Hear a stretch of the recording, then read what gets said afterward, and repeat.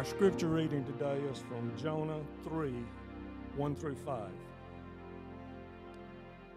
Then the word of the Lord came to Jonah the second time, saying, Arise, go to Nineveh, that great city, and call out against it the message that I tell you. So Jonah arose and went to Nineveh according to the word of the Lord. Now Nineveh was an exceeding great city, 3 days' journey in breadth. Jonah began to go into the city, going a day's journey. And he called out, Yet 40 days, and Nineveh shall be overthrown. And the people of Nineveh believed God. They called for a fast and put on sackcloth, from the greatest of them to the least of them.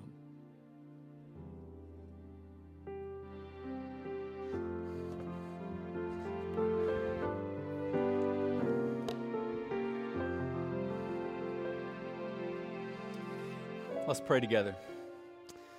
Lord, we come to you this morning seeking your face. God, we come to you bringing all of our baggage, bringing all of our difficulties, bringing our weak, bringing the good, the bad, and the ugly. Lord, we bring it to you, and we expect to hear your voice today. Lord, we expect your Holy Spirit to move in our hearts. We expect to hear your word as it is proclaimed. God, give us ears to hear the good news that you have for us today. In Jesus' name we ask, amen.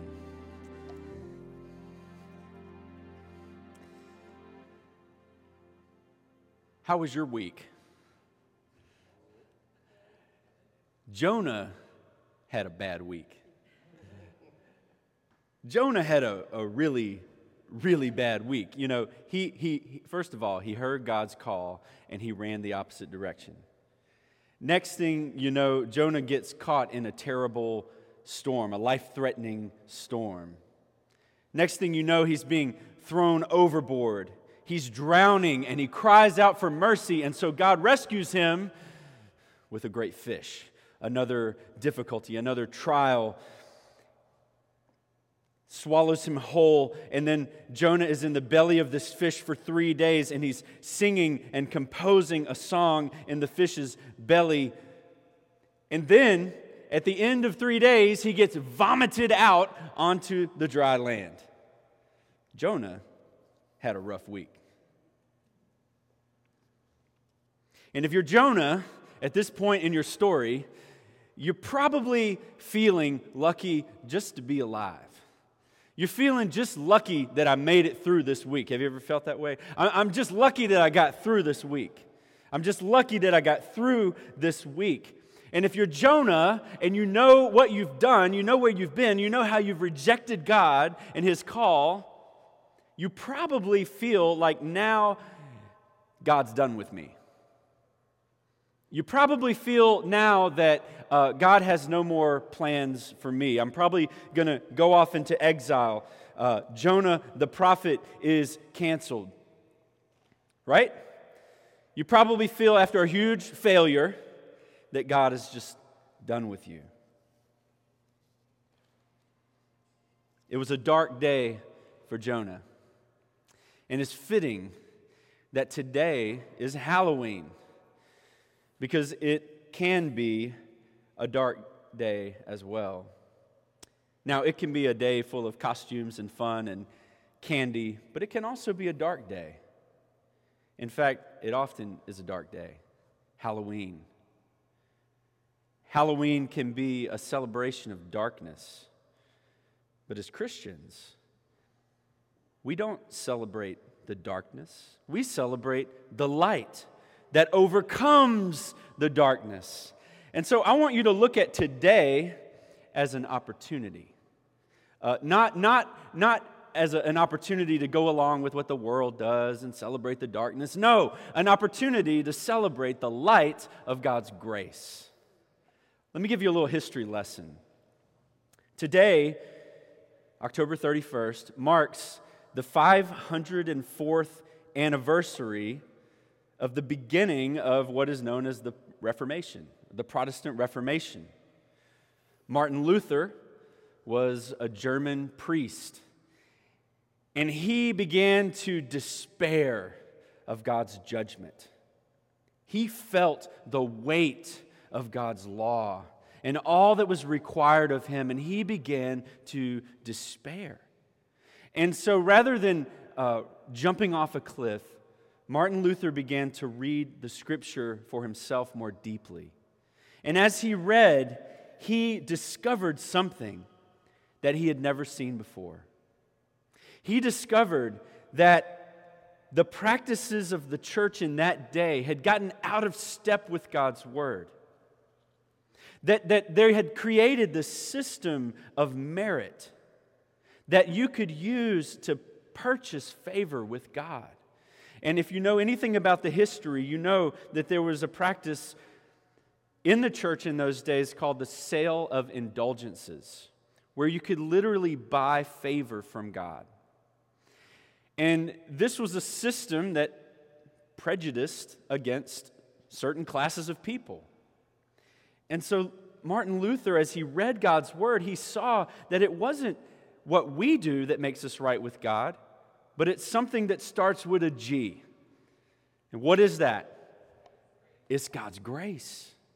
It's God's amazing grace. And so, on October 31st, 1517, today, 504 years ago, Martin Luther, this priest in a town in Germany called Wittenberg, he wrote out, and he was a detail person, he wrote out 95 points of disagreement.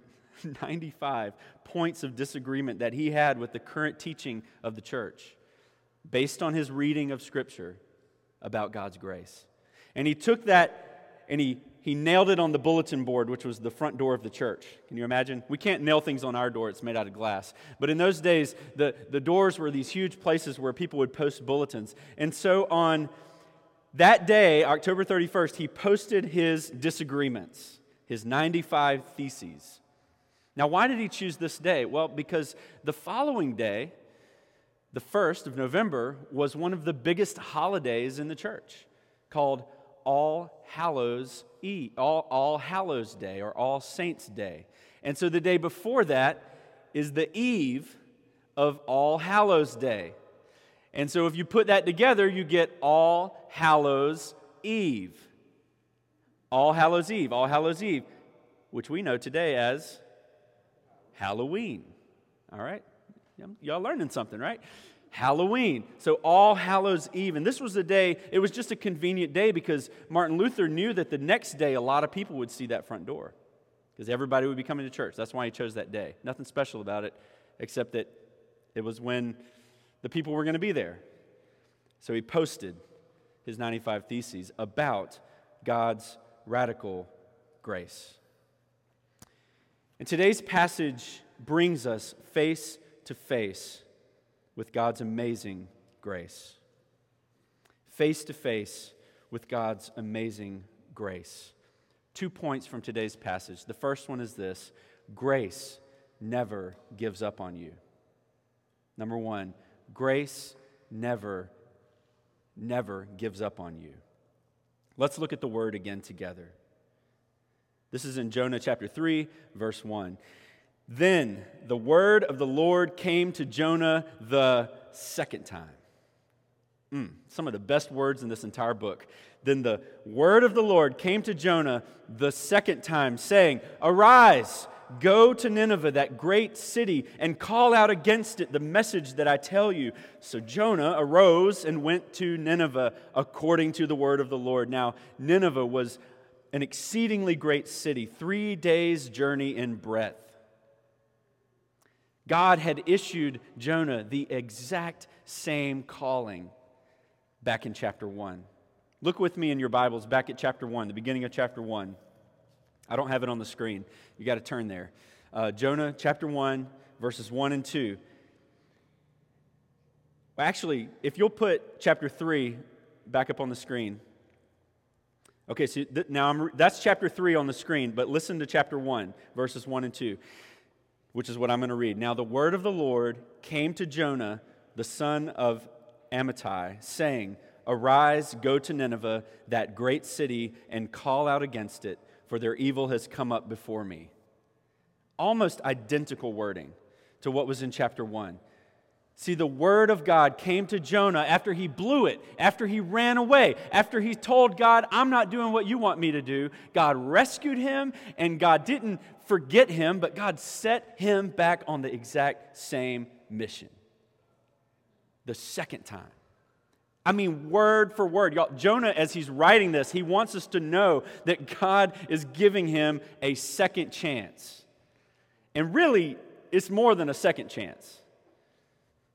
It's more than a second chance. Jonah finds himself called by God once again. He is the washed out prophet, a huge failure, the epitome of faithlessness. And God says, arise, go, call out.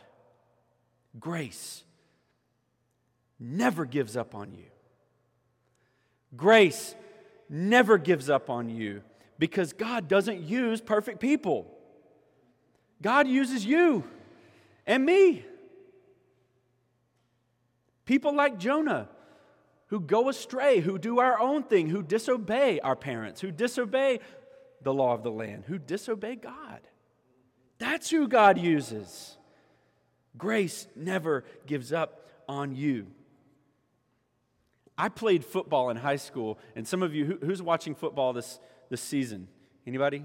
I know some of you are watching football this season. I was thinking about, I played offensive line, okay? And the offensive line are the ones who we block, we do the dirty work. The glory guys in the back, the quarterbacks and the running backs, they get all the glamour, But sometimes the offensive line gets a moment of glory. And I want to share with you a story about a situation that happened. This was last season. It was in a football game, the Baltimore Ravens versus the Jacksonville Jaguars. All right? And if you know football, you can follow this. If you don't, just do your best you can, okay? The Ravens had the ball, and they were back up against their own end zone. In other words, it was bad. It was third down, 7 yards. That's a long way to go on a third down. The quarterback, Lamar Jackson, takes the ball. He steps back. There's a rush. All of a sudden, he drops the ball. He fumbles it. He fumbles the ball. It falls on the ground. And then the announcers are amazed at what happens next. 344-pound offensive lineman, Tyree Phillips, picks up the ball. He picks up the ball, and he tucks it like this, and he just starts running. And y'all, he runs 22 yards to get a first down. It's incredible before he's brought down by Jaguars linebacker Miles Jack. He actually had to be tested for a concussion afterwards because he got hit pretty hard. But he got a first down. He's an offensive lineman. He picked up the ball and ran with it. He ran with the fumble. Now in football, those of you that know football, you're not actually supposed to do that. You're supposed to fall on the ball and protect it. But God's grace hits different. God's grace makes it so that we can run with a fumble, so that we can pick it up and not fall on it and protect it and navel gaze and just be sad for the rest of the day, the rest of our lives because of how we blew it. No, God's grace is not like football. God's grace is like what Tyree does, Tyree Phillips does. He picks up the ball and he runs with it. And brothers and sisters, that is what God called Jonah to do, to pick up the ball and run with it. To not be afraid of not be so ashamed of his past failures, but to leave it with God. See, God saved him. God rescued him. God forgave him. And so he doesn't have to live in that place anymore. But he can take the ball and run with it. God wants you and me to run with the fumbles in our lives. So let me ask you, what is God calling you to do? What is God calling you to do? And there's a lot of ways to answer that question in your vocation, in your home, and all of the different roles that you have. The different places and positions that God has put you into, you have something to do there, and you fail at it, right? As a parent, you fail as a teacher, you fail as a businessman, you fail in all areas of life. So do I. We not only fail, we sin, right? We bring evil with us into these places, and God's redemption goes there. And when we drop the ball, God says, pick it up and run with it. Don't lay there and protect it. Run with it. God gives us a call the second time. When we've blown it, when we failed, God gives us second and third and fourth and infinite chances. What is God calling you to do? You know, God gave us a commission as Christians. And that commission it's very similar to Jonah's actually. It's to go, see that word? To go and make disciples of all nations. That's what Jonah was doing. He was going to a foreign nation to make disciples. This is a preview of the church. This is a preview of what we are called to do. Not the pastor. My job is to equip you, actually, to go and make disciples. It's not my job. I'm an equipper. You're the ones, Christians, who are supposed to be out there making disciples of all nations. And he gives us a clue here of what we're supposed to do. How are we supposed to go about that? God gives Jonah these 3 commands. He says, arise, go, and call out. Arise, go, and call out. Let's look at those really quickly. Arise, wake up. Stop your slumbering. Whatever it is that's got you stuck, God wants to shake you from that. And maybe God's sending things into your life to shake you from that a little bit, like Jonah. And so wake up, arise, get motivated. Recently, I was struggling with being motivated. And a friend of mine recommended a book that I read, and the book is called Atomic Habits. And the quote that I took out of that book that I want to share with you this morning is this. He says, the author, James Clear, says, every action you take is a vote for the type of person you want to become. Every action you take is a vote for the type of person you wish to become. So I want to be a runner. This is an example. I want to be a runner, and I have a hard time getting up in the morning. I have a hard time awaking, okay? And so the way I used this concept of arise was that when I woke up, I put my phone, my alarm, across the room, so I had to get up and walk over to it. I walked over to my phone, and I stood there, and I remember a couple of times this fall, standing there at my phone thinking, what type of person do I want to be? I want to be a runner. And that helped me wake up. It helped me arise. It helped me get out of my slumber to think about who the person I wanted to be. Okay? And it's not just who you want you to be, it's who does God want you to be. And so we should allow the vision that God has given us of who He wants us to be. People who make disciples, who are helping other people learn to follow Jesus. People who are like Jonah, wandering from God, straying from God. God wants to use you to speak into their life. To go to them and to help guide them in the best way that you can. Not to be a preacher, but to help direct and guide and lead people to the truth. And to lead people to the grace of God. Because, I mean, how many people are walking around feeling shame and guilt and are weighed down by the burdens of this world? This is a judgmental world that we live in. And the less religious it gets, the more judgmental it gets. It's true. God's called us to arise, and He's called us to go. To get out of your current location. To get out of your current comfort and your current security. What is it that's keeping you there? What is it that's keeping you from going and taking that step of faith to go into the lives of people that God has put all around you? Maybe it's just your own children. I mean, it could be people that you're in proximity with, but you haven't gone to them. You haven't engaged with them in the way that God wants us to make disciples, to share the truth of God, to share the hope of Christ. We shouldn't stay where we are. We should go. I mean, this is the oldest calling that we have. Abraham, Jonah, and Christians. Go, go, go. Pick up the ball. Run with it. Arise, go, and then call out.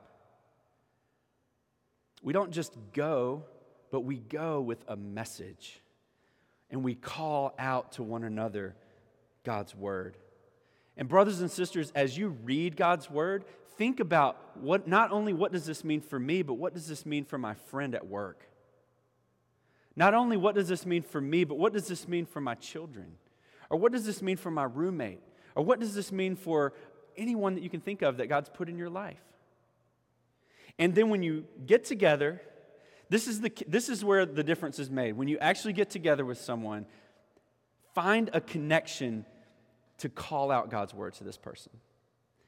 And yes, it can be awkward. It can be awkward to say, hey, do you mind if I share a scripture with you that really meant something to me? Can I share that with you?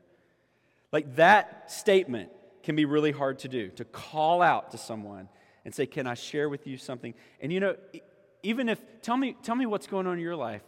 Oh, you got all these fears. Can I pray for you? That simple phrase, can I pray for you? And then do it. It can be so powerful to draw a connection, to connect someone to God. And then to connect them to His Word and the hope that we have in Christ. Use prayer as a way to break the spiritual ice.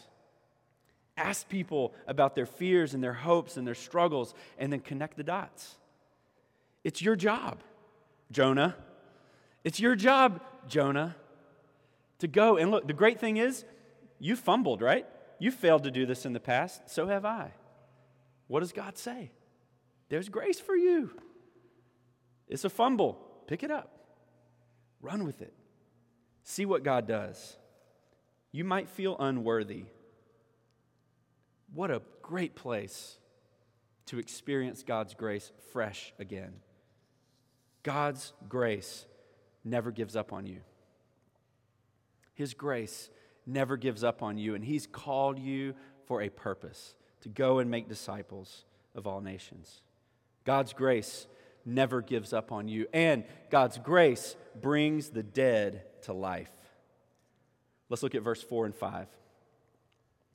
Jonah began to go into the city, going a day's journey, and he called out, "Yet 40 days, and Nineveh shall be overthrown."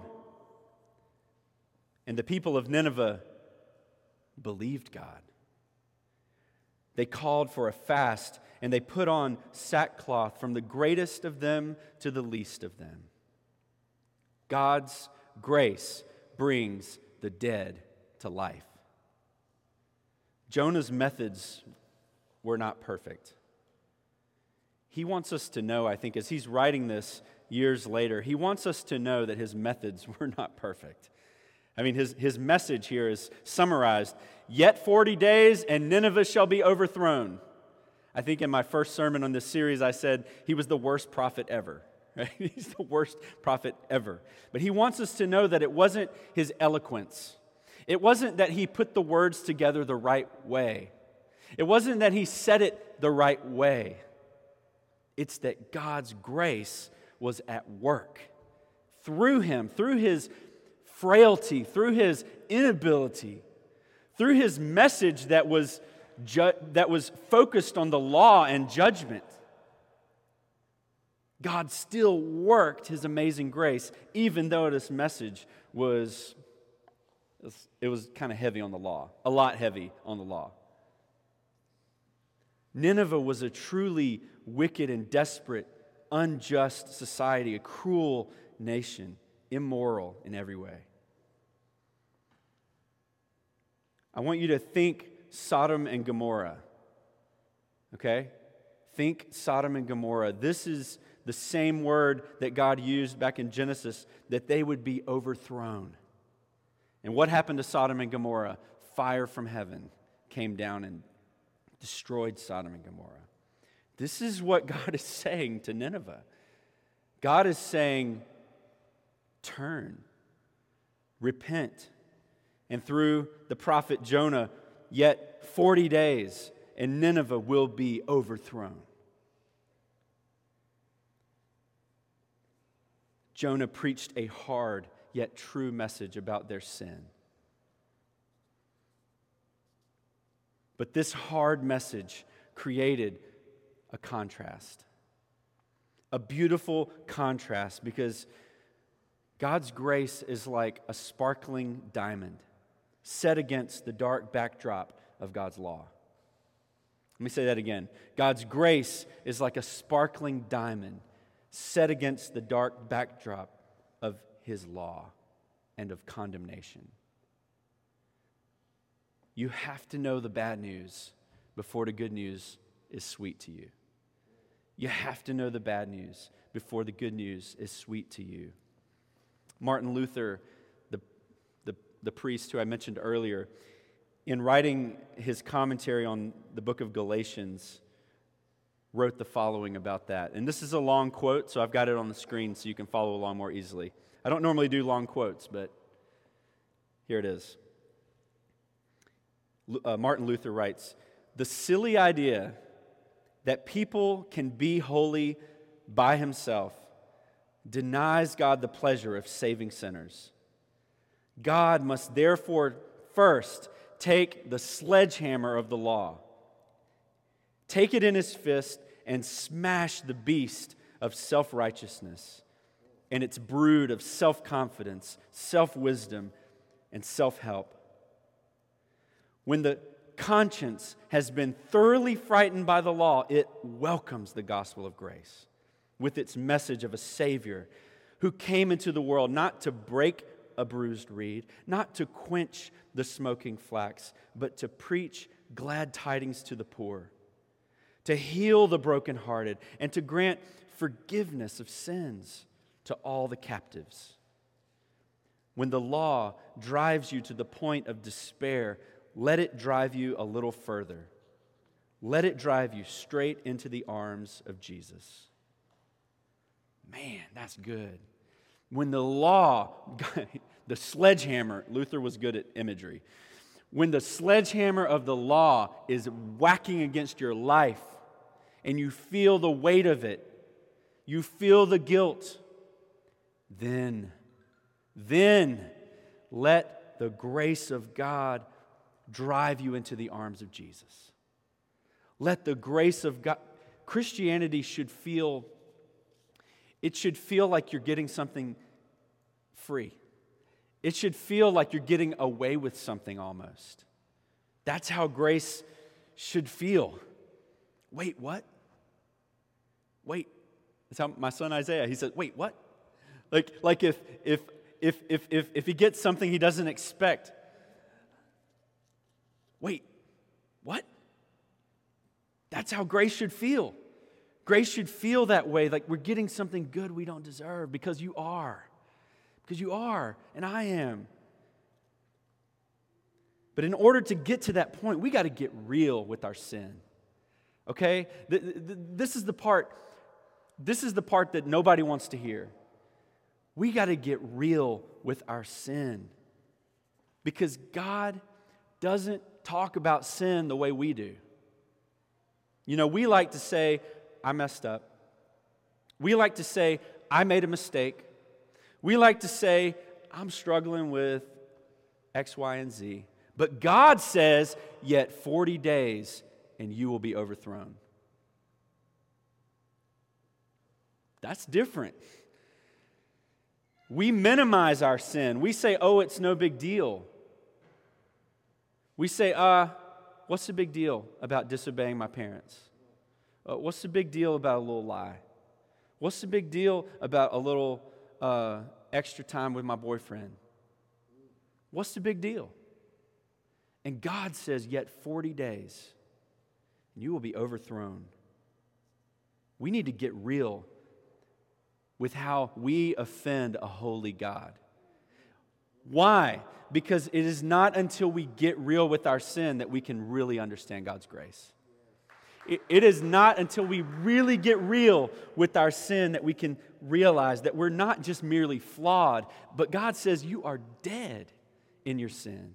That we are all born in this world dead in our sin. And every time we indulge in it, it's like we're feeding death. It's like we're going back to the grave in our lives and our decisions. What did the author say? He said, every decision you make is a vote for the kind of person you want to be. Every sin is a vote for death. Every sin. Don't minimize sin, friends. Pastor, don't minimize sin. Don't pretend it's not a big deal. It is a big deal. Yet 40 days and you will be overthrown, God says to us.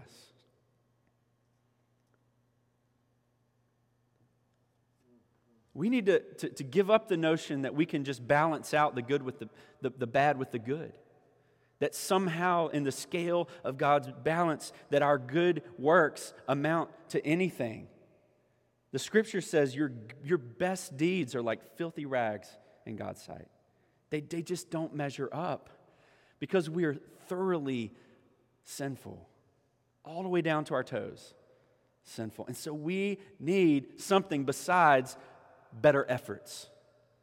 We need something besides a pick-me-up, a Sunday morning church service. We need something much more powerful than that. We need a Savior who lived and died for us. We need Jesus. We need Jesus. We need resurrection. What we need is to go from death to life. Not from, I'm a little sick, to I need to get better. No, death to life. We need resurrection. And God promises us resurrection. Look, isn't that the story of Jonah? Jonah sins against God. He dies, right? Almost. And God rescues him from death. God rescues him from death, and He wants to do the same for you. But we got to get dead before we can get alive. We got to get real with our sin before we can receive God's grace. And that means that we got to stop pretending. Look at the response of the people of Nineveh. Look with me at verse 5. Jonah says, "Yet 40 days and Nineveh will be overthrown." And the people of Nineveh believed God. And that means they believed God and what He said about their wickedness. But in between the lines, which we will learn later in this book, that they believed God and His mercy. They believed God and His amazing grace. They believed God. And so they called for a fast and they put on sackcloth from the greatest of them to the least of them. Why did they do that? Because they knew they had a lot of turning around to do. They knew they had a lot of forgiveness that was needed. And so they fasted and they let themselves feel the burden and the weight of their wickedness. Why? So that God's grace could soothe it. So that God's grace could come in and be a comfort to their despair. Faith and repentance, that is what God calls us to today. Faith and repentance. And so if you're here today and you're like, I don't know about my sin, I'm not sure that I really am much of a sinner, then look, I want you to take some time with God's Word. Take some time with the law. Take some time with Matthew chapter 5 through 7. Okay? Take some time with that. That's the Sermon on the Mount. Take some time with it and ask yourself, how have I fallen short of God's standard, of His glory? And then let yourself feel the weight of your sin. Don't be afraid to feel the weight of it, because the hope of Christ, the hope of the gospel is right there ready to pick you up. The hope of the gospel, the hope of the good news of God's grace is right there to pick you up and to carry you away from the misery and to resurrect your life from death. God sent Jesus to this world to make a way for us. And the way He did it was by taking on all of our sin. The Bible says that God made him who didn't sin to be sin for us.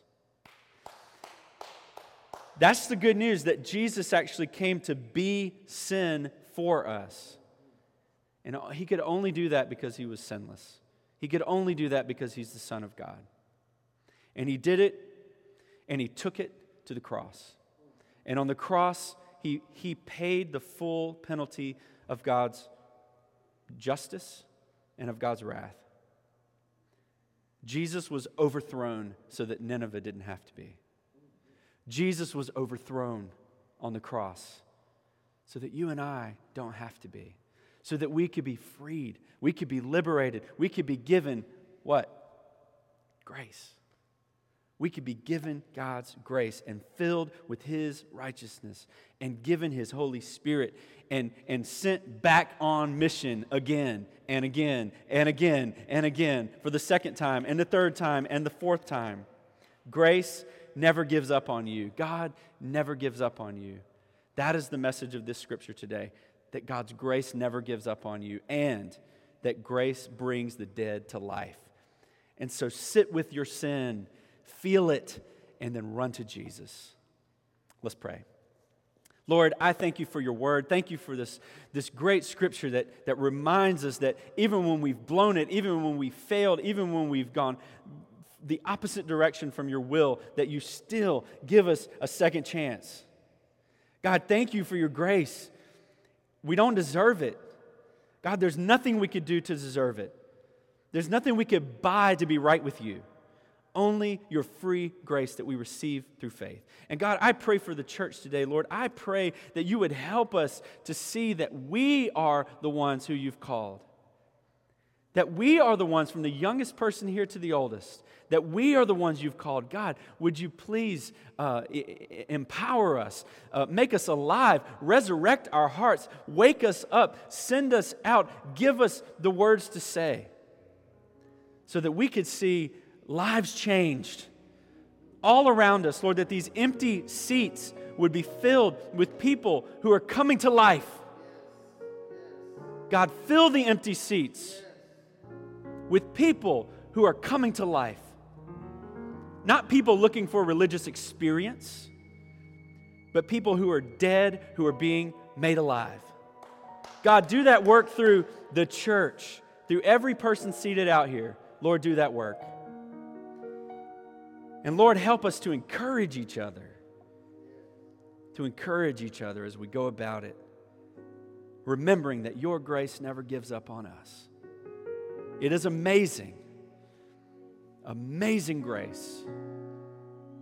Thank you, God. In Jesus' name, amen.